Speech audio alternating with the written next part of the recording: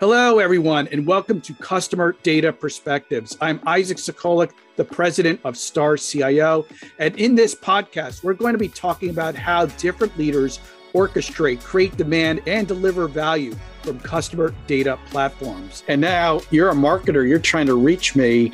You send something to the wrong email address, it's getting buried in a folder that I'm never going to see. If you're doing that to 15 different email accounts and the person knows that, you've removed that personal connection. And that's really what we're trying to create with CRM and with marketing automation is we're trying to make it feel like there's a human being who's connecting with another human being to try and make that human being's life better.